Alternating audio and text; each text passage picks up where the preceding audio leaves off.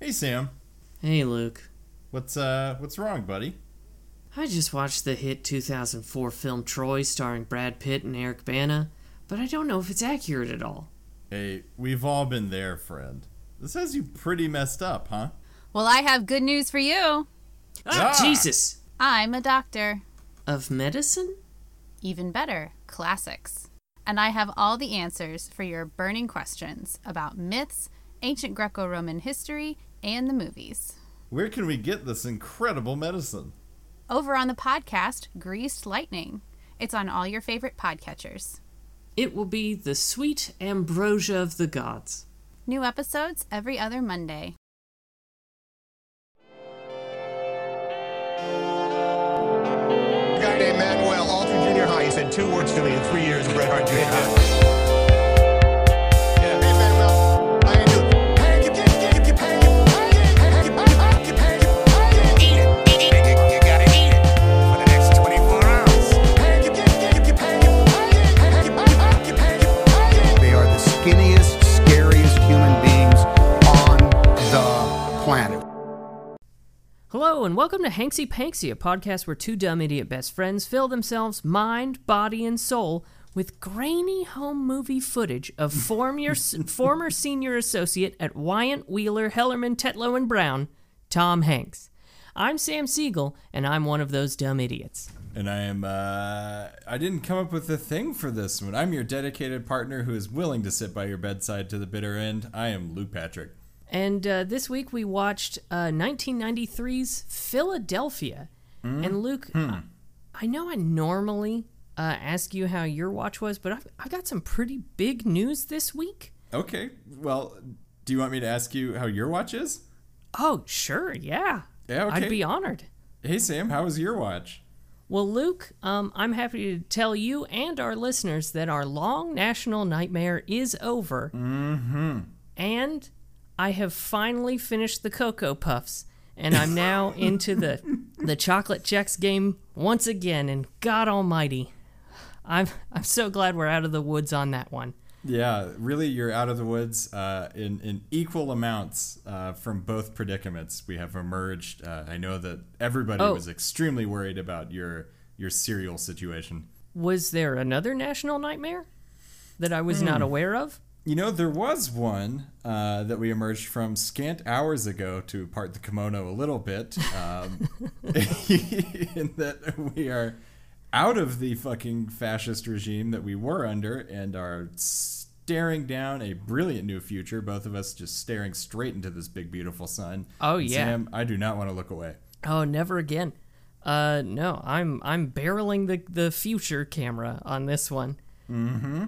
Yeah. So two national nightmares over on the same day. Mm-hmm. So pretty great. Yeah, I'll say that's pretty much the highlight of my watch. So I did watch it this morning. Nice. I was worried about this one. I won't lie, because I had talked about watching it with my wife. My wife.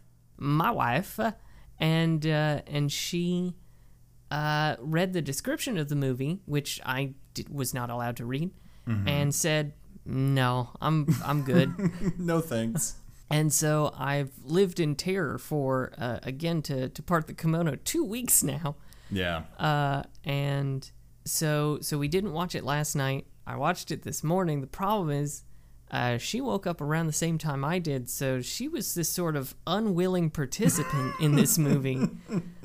She mostly played The Sims, but she did have to take it in because this was the only room that she could be in. So she did kind of watch with me, but otherwise, it was a pretty good watch. And then mere minutes after I finished the watch, I did find out that Joseph Biden did win the election, and boy, did that buoy my fucking spirits. Yeah, man, you are really ricocheting from emotional pole to emotional pole here, having watched this movie and then emerged from like a Chilean miner into the sunlight to the news that, yes, indeed, the 4 years of fucking awfulness is theoretically over at this point. Yeah, it was a level of emotional whiplash that nearly broke my neck. But it was the best kind. Yeah. So, you love to hear that, kind of. Yeah, well, I'll take what I can get at this point. Nice. So how was your watch? Man, kind of in equal amounts. Definitely been a strange week and a strange watch. So to further part the kimono, and by this point I think the kimono is just off. Yeah, there's no kimono any longer. As you mentioned, we did take a week off. I have, it's important to be honest about these things and to be out in the open. I have been dealing with some mental health issues. I've been manic for the last 2-ish weeks. So I did watch this movie while my brain was on fire. Did kind of wrap up the day and then dive straight into this. And I got to tell you, man, nothing really quells those restless demon energies like a long movie about a man struggling for justice and struggling with AIDS. That was just the ticket that my agitated ass needed this week, on top of this sphincter clenching election that we just had. Yeah, well, you've got a quieted brain and some strong kegels. So yeah, definitely feeling a solid pelvic floor at this point. But outside of that, it was fine. I had a fairly normal watch outside of all of the other circumstances, which it sounds like was kind of the same for you. Yeah, pretty typical, which is maybe what we needed during this sort of tumultuous period. Yeah, for sure. And so I gotta ask, it has been a little bit longer. Did you miss Tom? It's strange because, given my circumstances, I theoretically want to miss Tom. In fact, I will walk that further and say that I want to miss Tom. And it would have been a nice reprieve from this week to sort of dip into a good old Tom Hanks movie. I think Philadelphia just wasn't the right one for this week. I was sort of looking forward to putting on some sunscreen, sitting outside in the bright sun, having a mango smoothie. And this was a lot more of a sort of a Jigsaw-esque experience. So similar levels of catharsis, but I did emerge with less butt meat. Well, sometimes you don't need all the butt meat. Sometimes you're like, this is too much. I could lose some butt meat. Yeah, I am experiencing the intended effect in that I did come to appreciate every sandwich a little bit more, as Moore and Zevon said, but the way that we got there was not my favorite. No. Well, what about you, my dude? Did you miss Tom this week? A little bit, yeah. I think his presence again is semi-comforting to me. I've kind of put off mentioning this on the podcast, but occasionally Tom has begun to infiltrate my dreams, which I'll be perfectly honest is not wanted. Yeah. I have to see Tom enough as it is while I'm awake. Sure. The fact that I do occasionally dream about Tom Hanks now does not speak to a level of mental health that I find desirable. Yeah, I mean, do you think that this is an actual visitation from Tom Hanks, or this is just your subconscious projecting a situation where you dream of Hanks? Well, fuck, Luke, I didn't think that before, but now I have said some unspeakable things about the man. Yeah. And I have created some conspiracies that at times I start to buy into. And so, yeah, fuck, Luke. Yeah, no, he's probably visiting me. Yeah, I think you got a Hanks beyond the barricade on that one, sort of. Yeah, he's probably begging me to stop talking about his dick and how he's a lizard person. Yeah, but who wants to do that? That's kind of our whole brand at this point. I know. Yeah, I've really picked a hill to die on. Mm-hmm. But yeah, I'll say other than that, yeah, I did miss him. It's been 2 weeks. I needed to see Mr. Hanks again. Is this how I wanted to see him? No, it's not. But it is. These are the terms. So yeah, very true. And we did get a slightly less smooth Tom this week, and I might actually say that we got kind of a rough Tom this week. Perhaps the roughest Tom we've seen yet. Oh yeah, easily the roughest we've seen. Probably not the roughest we will see. No, probably not. Yeah. Again, the roughening of Tom Hanks will continue throughout this entire experience. Yep. So on that note, could you break down the plot of 1993's Philadelphia? Yeah, I would be so excited to do that for you, Sam. We're going to try to punch it out real quick with Luke Patrick's patented 3X structure, your money back guarantee. Here we go. So Philadelphia, for those of you who have not seen it, because we're kind of getting into that territory with his films, begins with Act 1, where Tom Hanks is a partner or vice president, something, an executive, I will say, at a law. So I think he actually is a senior associate at Wyant. I wrote it down. Wyant, Wheeler, Hellerman, Tetlow, and Brown. Nice. Yeah, so we're starting big. Tom is a high-powered lawyer, really making waves. And we learn through the beginning bits of Act 1 that Tom is also gay and has AIDS. And around the same time, we kind of figure this out. So does his law firm. So his law firm someone at the firm notices a sore on his head and then connives the situation in which a complaint is lost and Tom is sacked. For that, we're also introduced in the very beginning of this movie through a case that's being litigated to Denzel Washington's character, who is also a lawyer, more of an ambulance chaser. So they're competing. So we're establishing characters. Tom gets fired. We flash forward a couple months to him asking Denzel to represent him in a wrongful termination suit. Denzel turns him down. Go forward a couple more months. We're in a legal research library. Tom is clearly worse for the wear. And it's at this point that Denzel has a bit of a change of heart and decides to take the case. It's kind of the beginning of Act 1. Act 2, we get further into this drama as the case actually begins, where Little Rock's own Mary Steenburgen is the opposing counsel representing the law firm, and the relationship between Denzel and Tom begins to develop a whole lot. Denzel is, at the beginning of this movie, a pretty staunch homophobe, and throughout the course of Acts 2 and 3, we see him really come to be close to Tom and get over a lot of those hangups. Act 3 is the resolution of this, where Tom increasingly becomes sicker. The case continues. Denzel grows closer to him. And eventually the case is won to the tune of something like $5 million in restitution. And, Sam, I hate to tell you this, but Tom Hanks' character does in fact die at the end of this movie. Yes. Yeah. So, not the tonic I was looking for this week. I will preface all of our discussion about this by saying that I genuinely believe this is a good movie. Absolutely. It is a genuinely affecting movie, and one that I came into thinking I wasn't going to like it. And by the end, I was nearly crying and feeling like this was a pretty good movie. Yeah, it is. I mean, it's well constructed. It's got a really solid message about acceptance, in the workplace specifically, and like as a whole, and the effect that has on someone who is forced into being ostracized, especially through a sickness like AIDS. It's a good message. Man, I don't know if it's a watch though. Me. Yeah, I don't know that I would recommend it for maybe a couple reasons. I think one is that it is still a deeply problematic film. Yeah.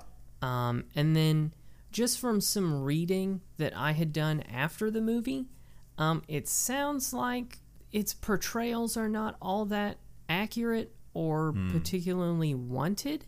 Sure. And so I saw a lot of HIV activists. I don't know the right word. Sure. Have been colder on the film than I think a lot of people did. However, I do think to a degree it is commendable in how it portrays AIDS. Yeah. In I think is a socially realistic light. I think maybe not medically, but as far as like the sort of ostracism that people living with AIDS dealt with and still deal with. Yeah. I think that was needed, especially coming out of the 80s when the official government policy was ignore it and let loads of people die for no reason. Yeah, 100%. Which does really echo 2020's the federal government ignoring a very infectious disease that is killing a lot of people and sickening hundreds of thousands more. Yeah. If not millions more at this point. So So definitely some corollaries there. Yeah. And it's a hard watch. Mm-hmm. Yep. As evidenced by the last 3 minutes of this podcast. You betcha. Yeah. Sorry for going on and on about that. Nah, dude. These are good thoughts. Let me take a hard right turn and talk about Mary Steenburgen. Because our listeners don't actually know this. So a few years ago, I actually worked as a concierge at a high-end hotel here in Arkansas. Yep. And Mary and Ted Danson occasionally stayed at the hotel. And I would just like to tell everyone, they were fucking wonderful. Man, you love to hear that about people that you suspect of being good people. They were so nice. They never bothered anyone. They never complained. They were super sweet. They would leave a ton of money and say hey, just split this amongst everyone who worked while we were here. And so we would all get a pretty respectable tip, which I can't imagine how much money they would leave, because if each one of us got a decent-sized tip out of that. In any case, they were lovely people. Nice. And I did actually read that Mary Steenburgen hated this part. Now, see, that I can relate to, because, man, she acts the shit out of it, as does everybody in this film, but definitely a hard part to, what's my role in this? Well, you're going to be the opposition to a man suing essentially for social justice, and you're going to be defending these shitbags on the opposite side of the courtroom for this. Yeah, and so there's a line in the movie where she kind of says, under her breath, I hate this case. Mm-hmm. That was ad-libbed. Ooh, and, man. The director was like, no, fucking absolutely. You keep that energy going. Yeah, I will say this for the film. I mean, it's definitely a downer in a dramatic sense, but there are a lot of little moments like that, like the opposition saying under her breath, I hate this, and then I think at the end of the movie she also says something like, we'll wait a bit to do the appeal, there's little glimmers of hope. And then Tom Hanks' relationship with Antonio Banderas, a young, lithe, extremely attractive Antonio Banderas, so young. That's truly heartwarming. There's some really nice upbeat moments in this. It's not all sickness and social injustice, for sure. Oh yeah, absolutely. There's some very fun moments in it, like the costume. Excuse me, the costume party. Yeah. That was really fun. I loved the guy who was in Mona Lisa costume. That was really great. Holding the face the entire time, the enigmatic smile. Perfect. Oh, absolutely perfect. There's some really good stuff. I do want to note in that law library scene, I guess, that Denzel is eating a sandwich that looks very soggy. Can you agree with me that it looks like an extremely soggy sandwich? Yeah, I hadn't thought about it too much until you mentioned it, but I can picture the sandwich perfectly. And my dude, it's a soggy bottom for sure. And I gotta tell you, Foley fucked up on this one because it was the crunchiest bite I have ever heard in a movie.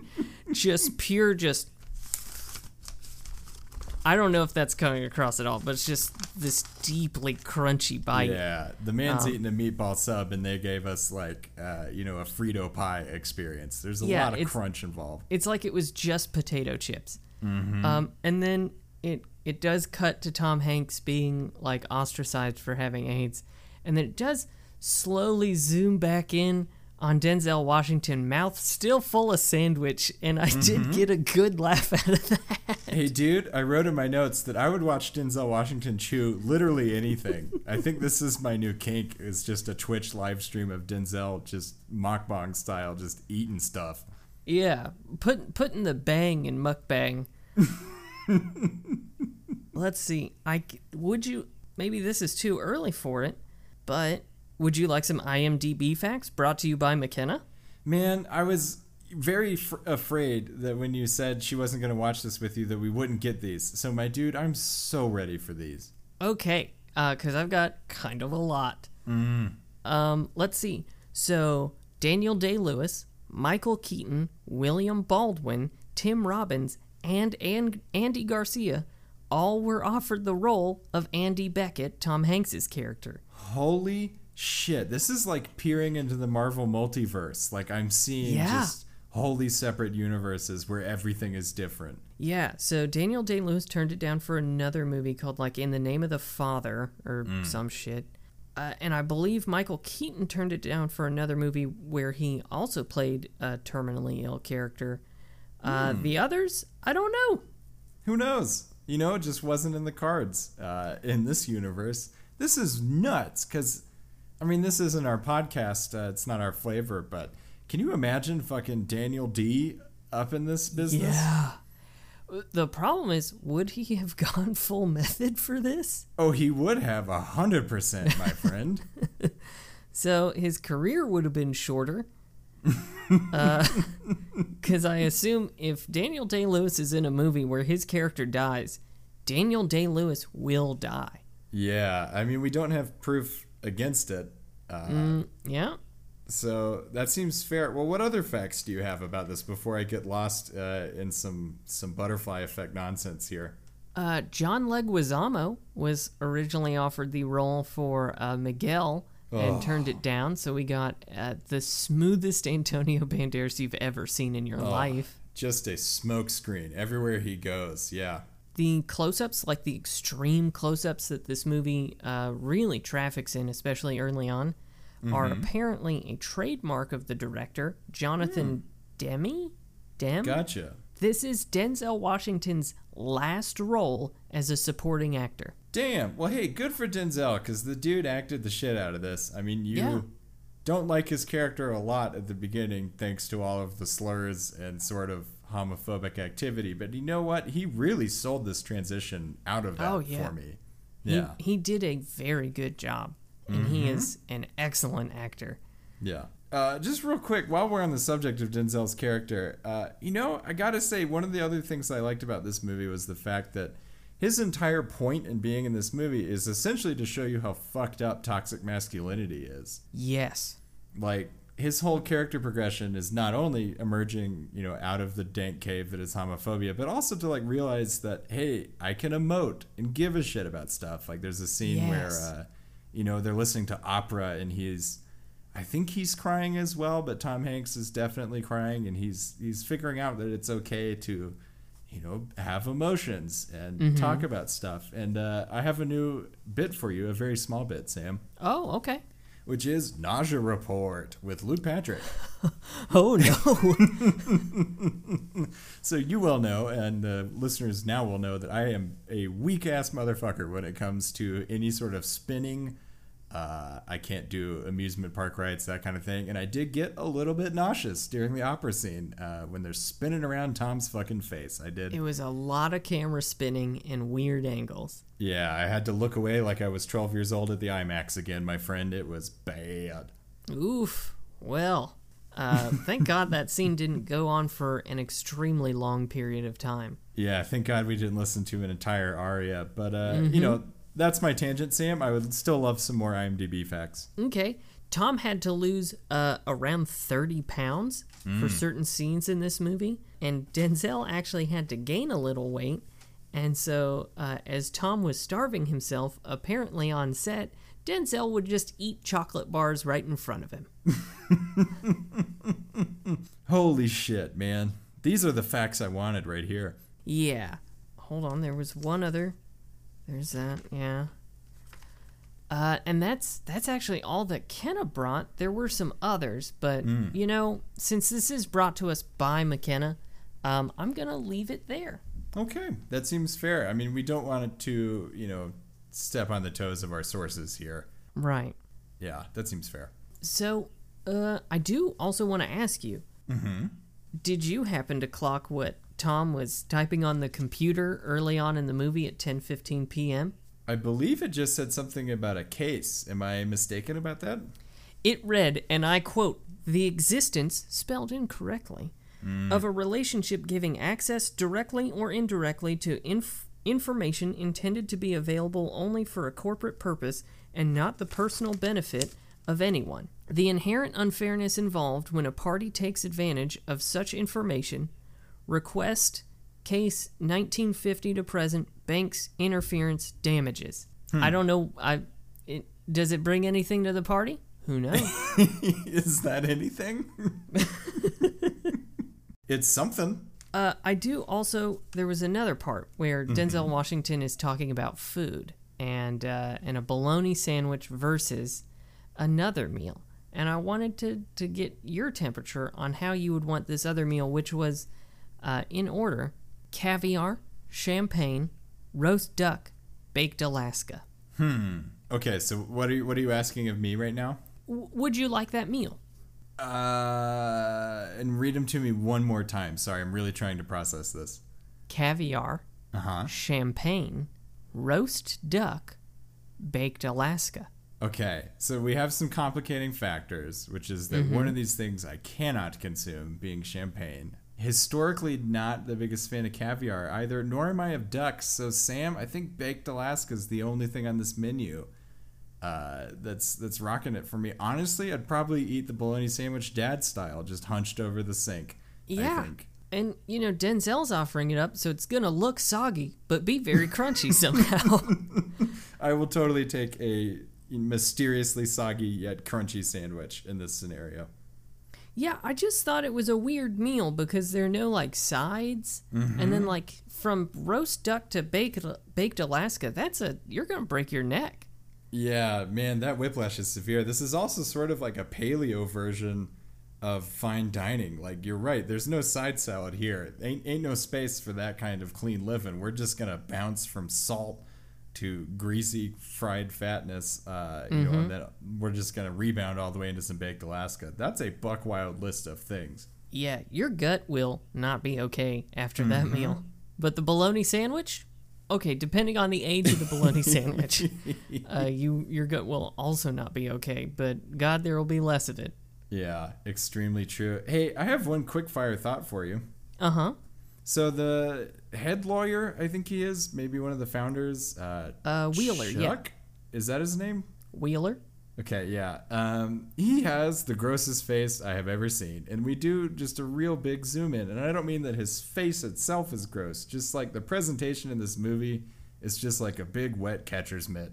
And did not appreciate that. Yeah.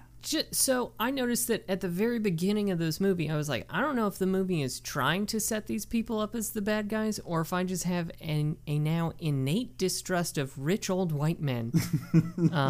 But boy, oh boy, that whole scene, I was like, nah, fuck these guys. Something's not right. Yeah, they really set him up, and I think the presentation was part of it. Another quick fire thought I have for you real quick is that I forgot to mention that through my headphones and my fancy audio processing software that I use on my laptop, which is how I consume this movie, I did start it with about a half a second delay. And I watched it this way, Sam, for probably 30 to 40 minutes before I thought to turn off the audio processing. And I got to tell you, it does make the movie more interesting. I bet. Holy shit. That's going to add some interesting mustard. Yeah, it was hard to parse, and again, it took me embarrassingly long to figure out that I was watching it sort of kung fu movie style, where the lips did not match the words.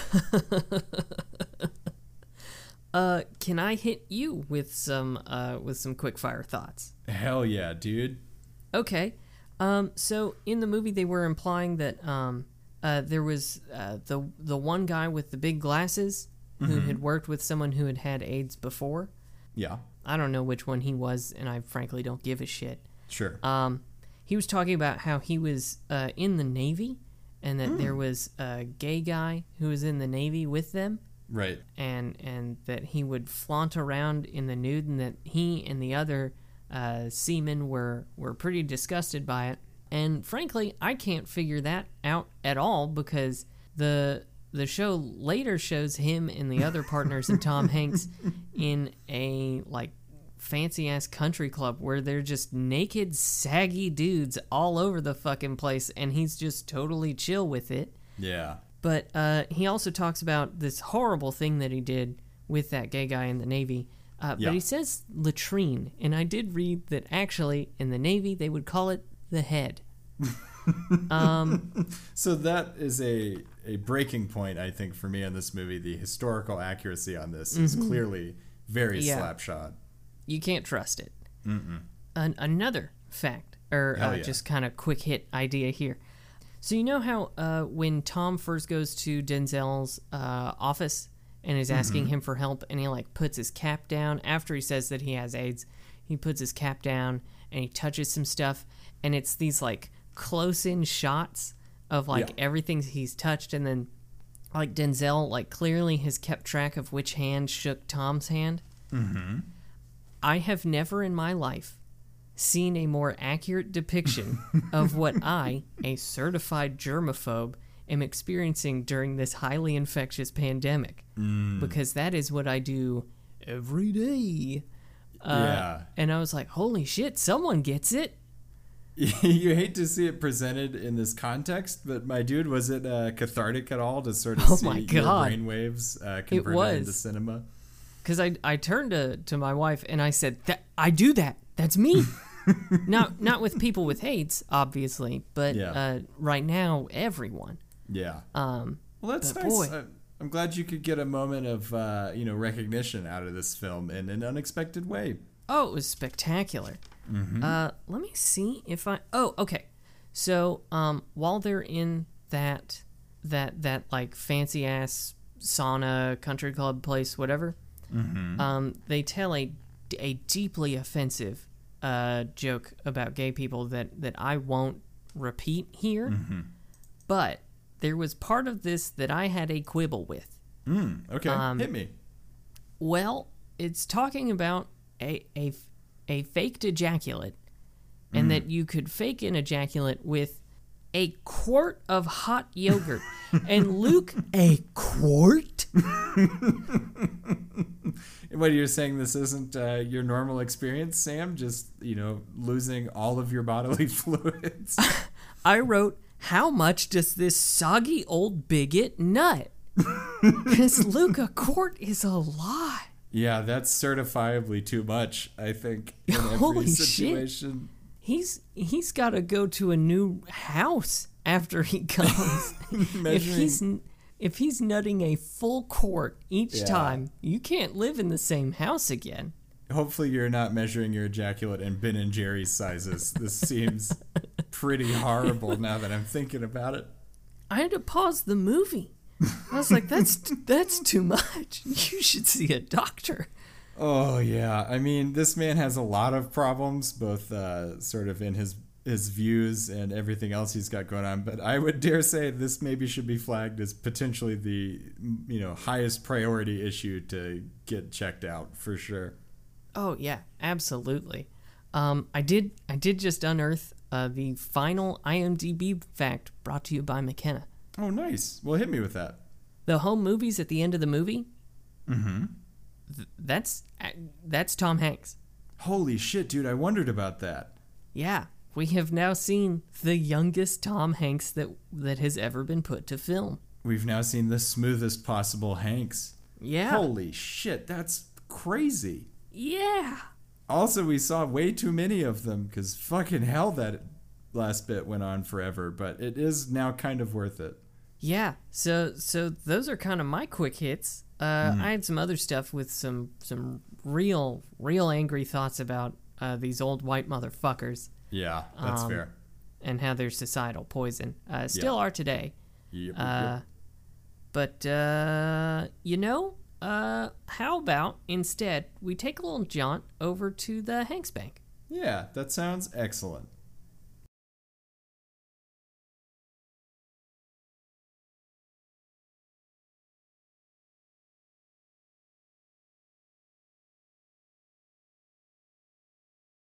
Luke, would you like to tell our listeners about our new friend this week? I really would. And for those who may be new to the podcast, this is a segment where we just pick a person and take a deep dive into whatever they got going on.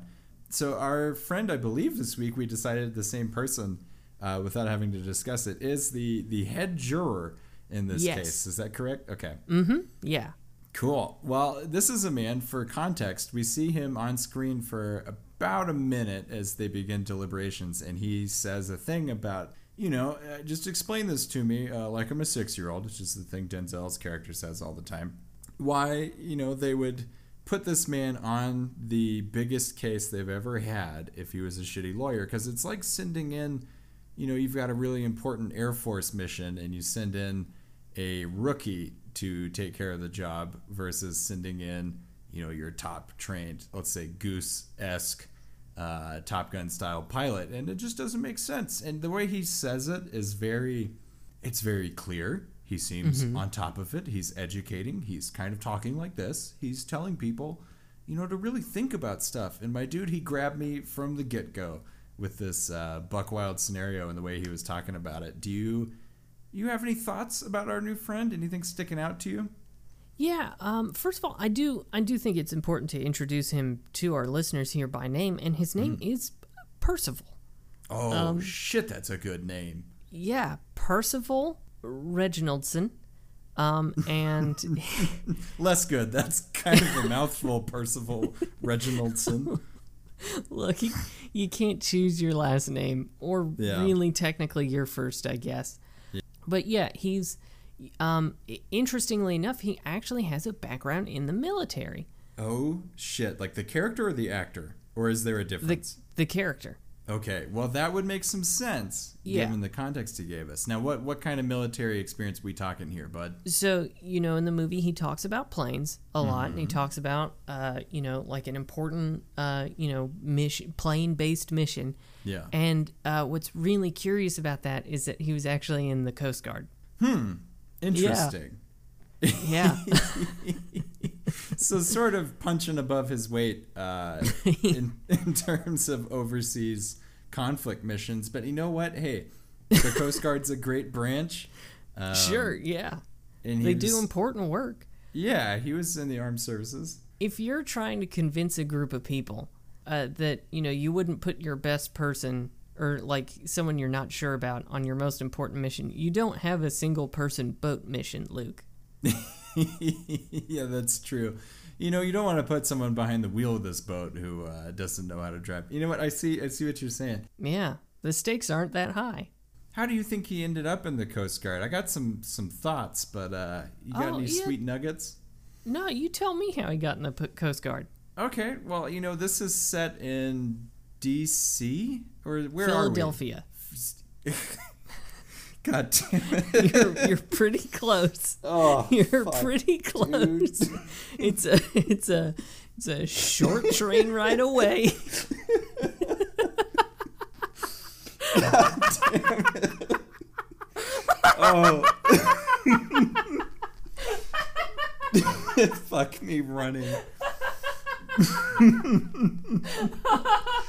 They go to all this effort to name the bloody movie exactly where it's set, and I can't even give it the time of day. Holy shit. Okay, hang on, let's reset. No, we're keeping all of this, Luke. Oh no, this isn't being edited. I just think we need to take a step back, and then I will take another stab at this.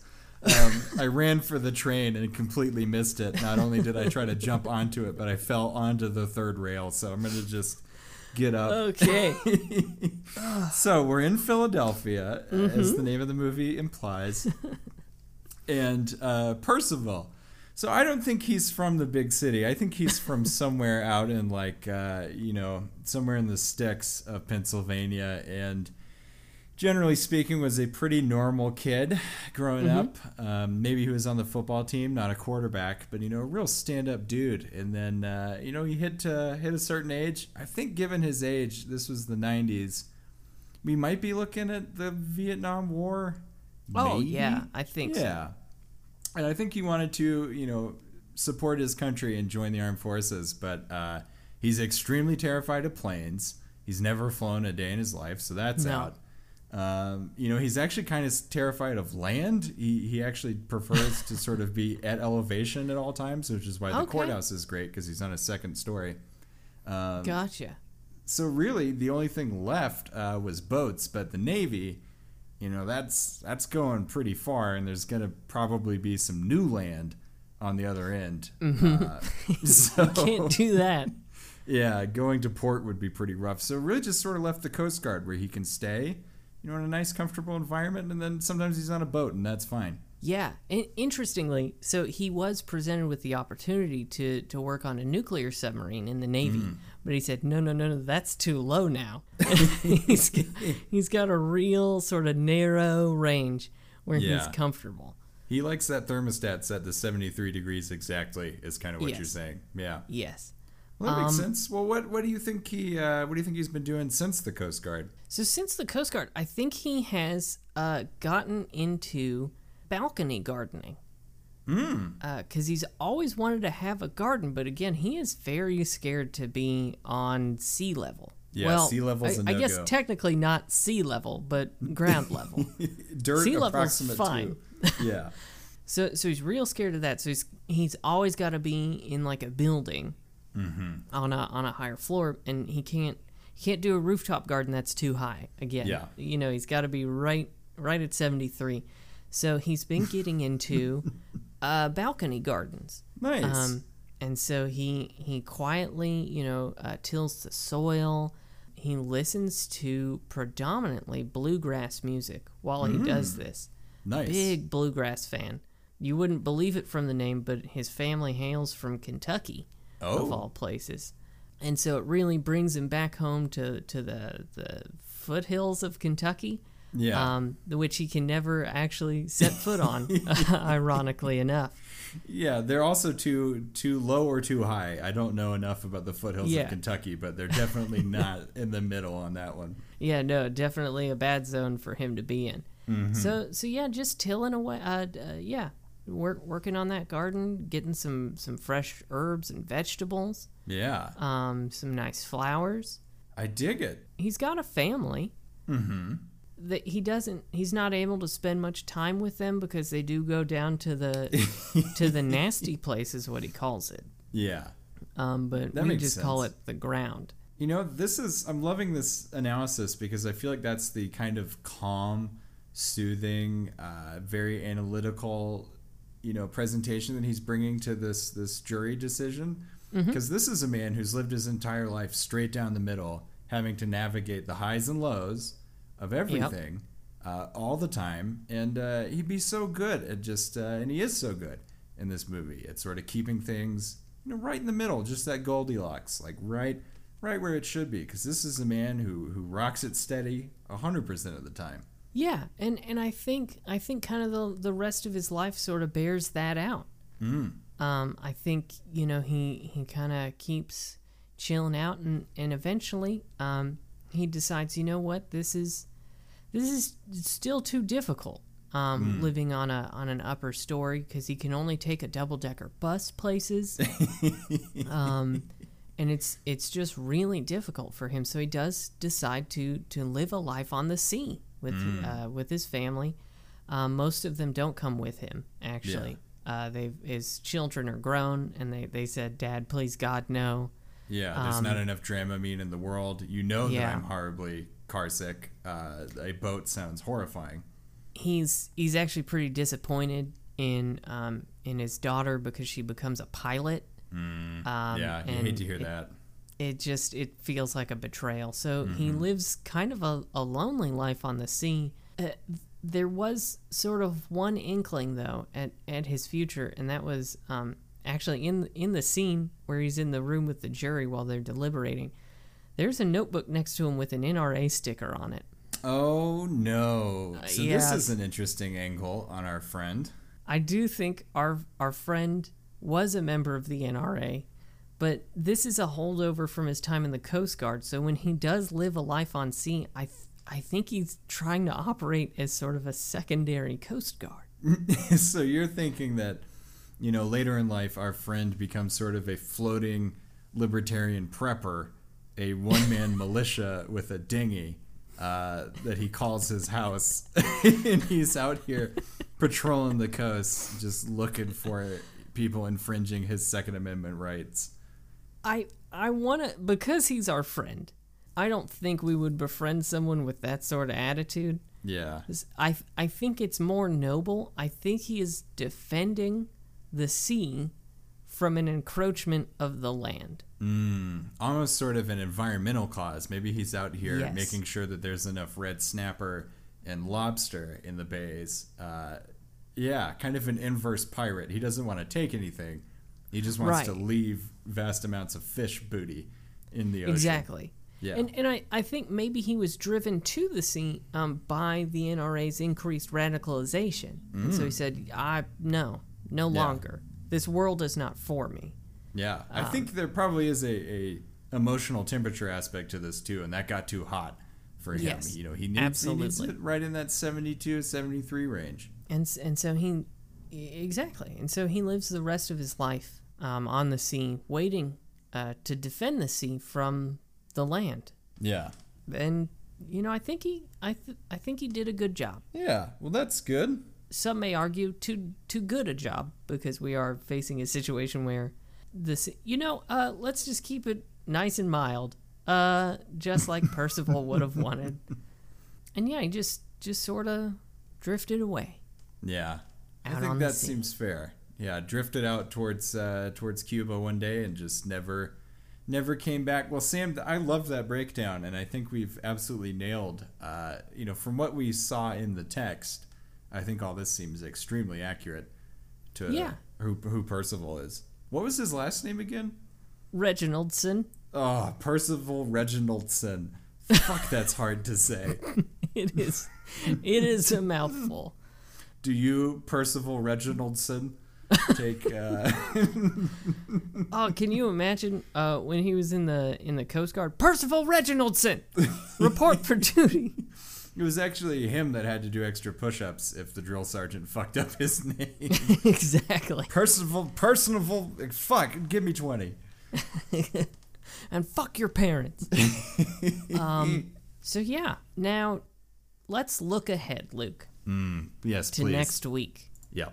Next week we will be watching 1994's Forrest Gump. And man, this is a big moment. We are really starting to climb Mount Tom Hanks. We've been at base camp for 17 weeks now. How does it feel? It feels like a very long time. Accurate. Yep. It feels, I'm scared, quite honestly, because Luke, you've seen Forrest Gump, right? I absolutely have seen it several times. I've never seen it. Yeah, we're dipping into that bucket. Now that we're kind of here, it's probably a good idea to let the listeners know that from here on out, I have seen pretty much the majority of Tom Hanks' big films, and Sam weirdly has seen The Terminal and what else? Apollo 13, Toy Story. I've seen a handful of them, but definitely not as many as you would expect. Yeah, it's very strange that you were out here like Neo, just dodging bullets. Your whole life. Well, Sam, I'm excited to hear what you think is happening in Forrest Gump. Okay. Again, I will give my fully honest opinion of what I think this movie is about from what I have gleaned from the zeitgeist, I Yeah, guess. because this one's out there in the cultural, it's in the cultural knowledge. So through osmosis, what have you gained? Okay. So it starts off on a bad foot because it is Tom Hanks playing someone with an intellectual disability. So we're Yes. already not on good footing. Mm-hmm. This character, whose name is Forrest Gump to my knowledge, somehow interacts with every famous person and event from like 1969 to like 1980. And meets like Richard Nixon, and he goes to Vietnam and he learns about shrimp.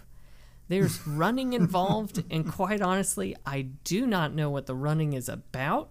Yeah. There's a bench, and I believe he fucks. There's a woman named Jenny, Yeah. but Luke, I can't figure out what the fuck ties it all together.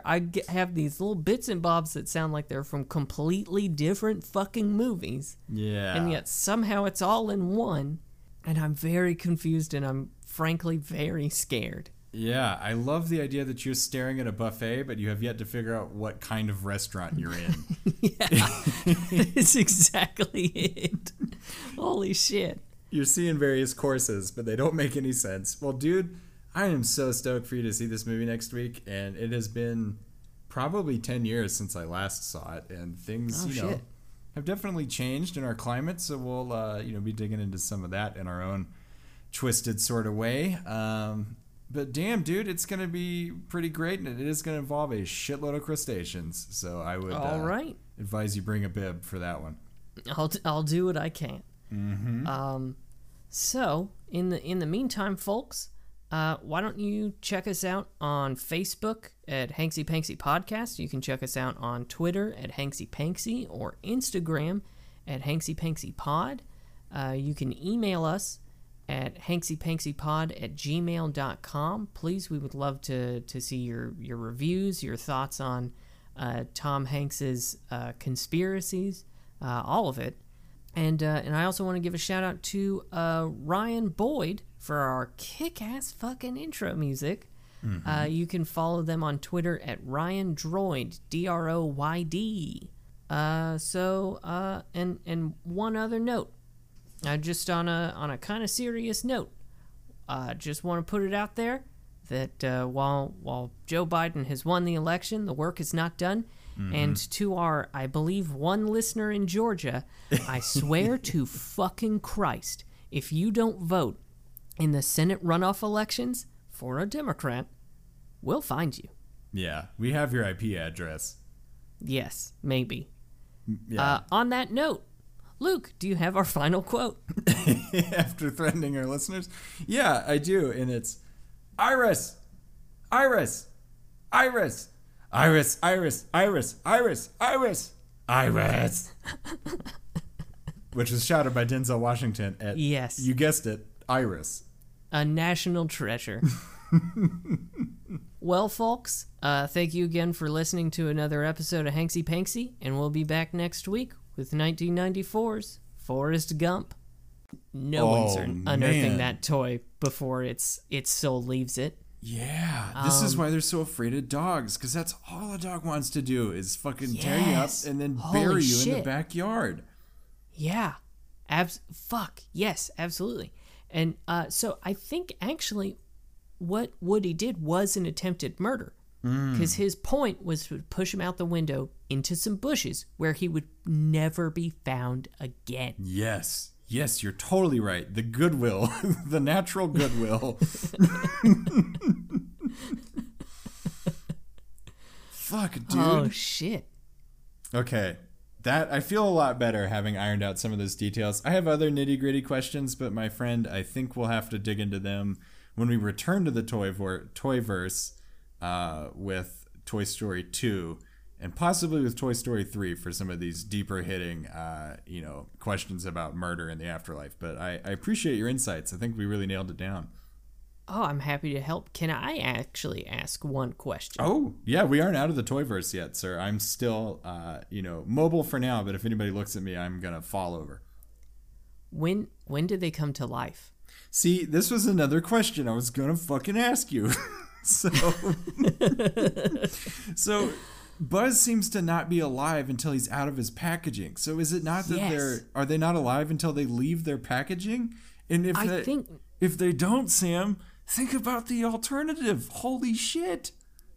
I think it has to be once the packaging is opened, they come to life. Because otherwise, again, our definition of death is that they are not played with long enough. And if you sit on the back of the shelf at Walmart for way too long, you're dead.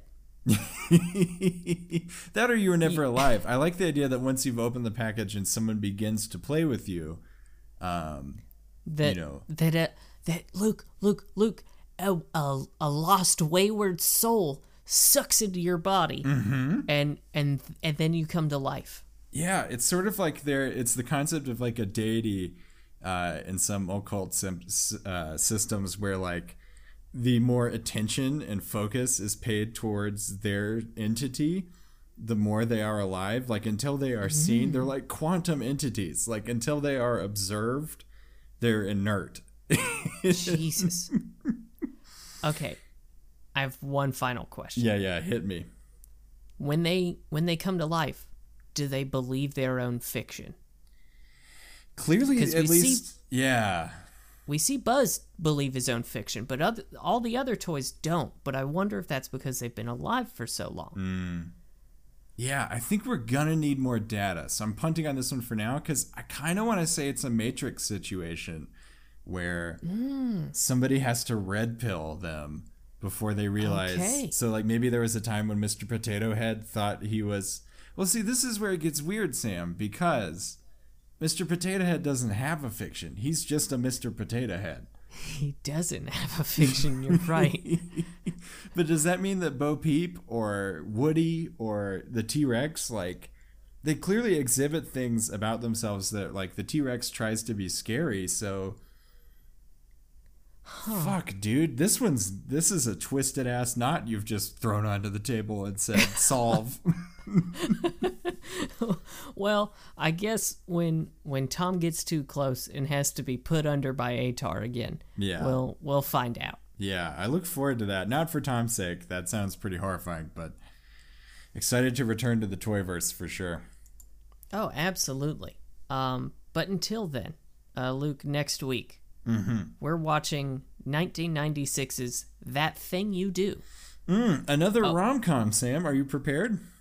I am not. And actually, I said it wrong. It's That Thing You Do. It does have an exclamation point. I believe this is also our first Playtone production, which is Tom Hanks's own production company, but don't quote me on that. Probably not executive producer Steve Jobs either. Okay. So have you seen That Thing You Do? That Thing You Do! I have seen this movie, Sam. Okay, I have not. And, well, I'm really curious now to hear what you think That Thing You Do is about. Okay, so I am going to actually guess what I think this movie is legitimately about. Fuck. Frankly, I got nothing. Until you said it, I didn't know that it was a rom-com. Yeah, that does add some flavor to it. I believe, from what I remember, I'm pretty sure this is also a Tom Hanks and Meg Ryan adventure as well. So does that add any flavor to this for you? Okay. Yeah, okay. Tom Hanks and Meg Ryan are in the same improv troupe. And they fall in love because they're given a scene where they have to go on a date in a show. Real quick, I did fuck it up. It is not Meg Ryan. I believe it's Liv Tyler. So Whatever. Copy and paste. Yeah. Yeah, so they're in an improv troupe, and they're given the prompt to be on a date, and they find out that they're in love with each other. But they have a Rocky Patch, the quintessential rom-com Rocky Patch. Sure. Where they can't stand how they yes-and each other. Gotcha. Yeah. Okay. Well, it's a theory. Yeah, frankly, the name does not help me at all. So, fuck, I don't know what this is gonna be. Yeah, well, I'm excited for you to experience this because it's gonna be a wild time, and I think our first genuinely good rom-com. So I'm super stoked, and I'm very excited to hear how angry you're gonna be. Ooh, okay. Well, let's look forward to that. But until then, folks, you can check us out on Instagram at Hanksy Panksy Pod. You can find us on Facebook at Hanksy Panksy Podcast. You can find us on Twitter at Hanksy Panksy. And you can find us on, you can email us at Gmail at hanksypanksypod@gmail.com. I don't know why I fucked it up so much this time. But yeah, send us your thoughts, your reviews, your opinions about Atar and Tom and their endless battle with each other. I also wanted to give a shout out to Ryan Boyd for our incredible intro music. You can find them on Twitter at Ryan Droid, DROYD.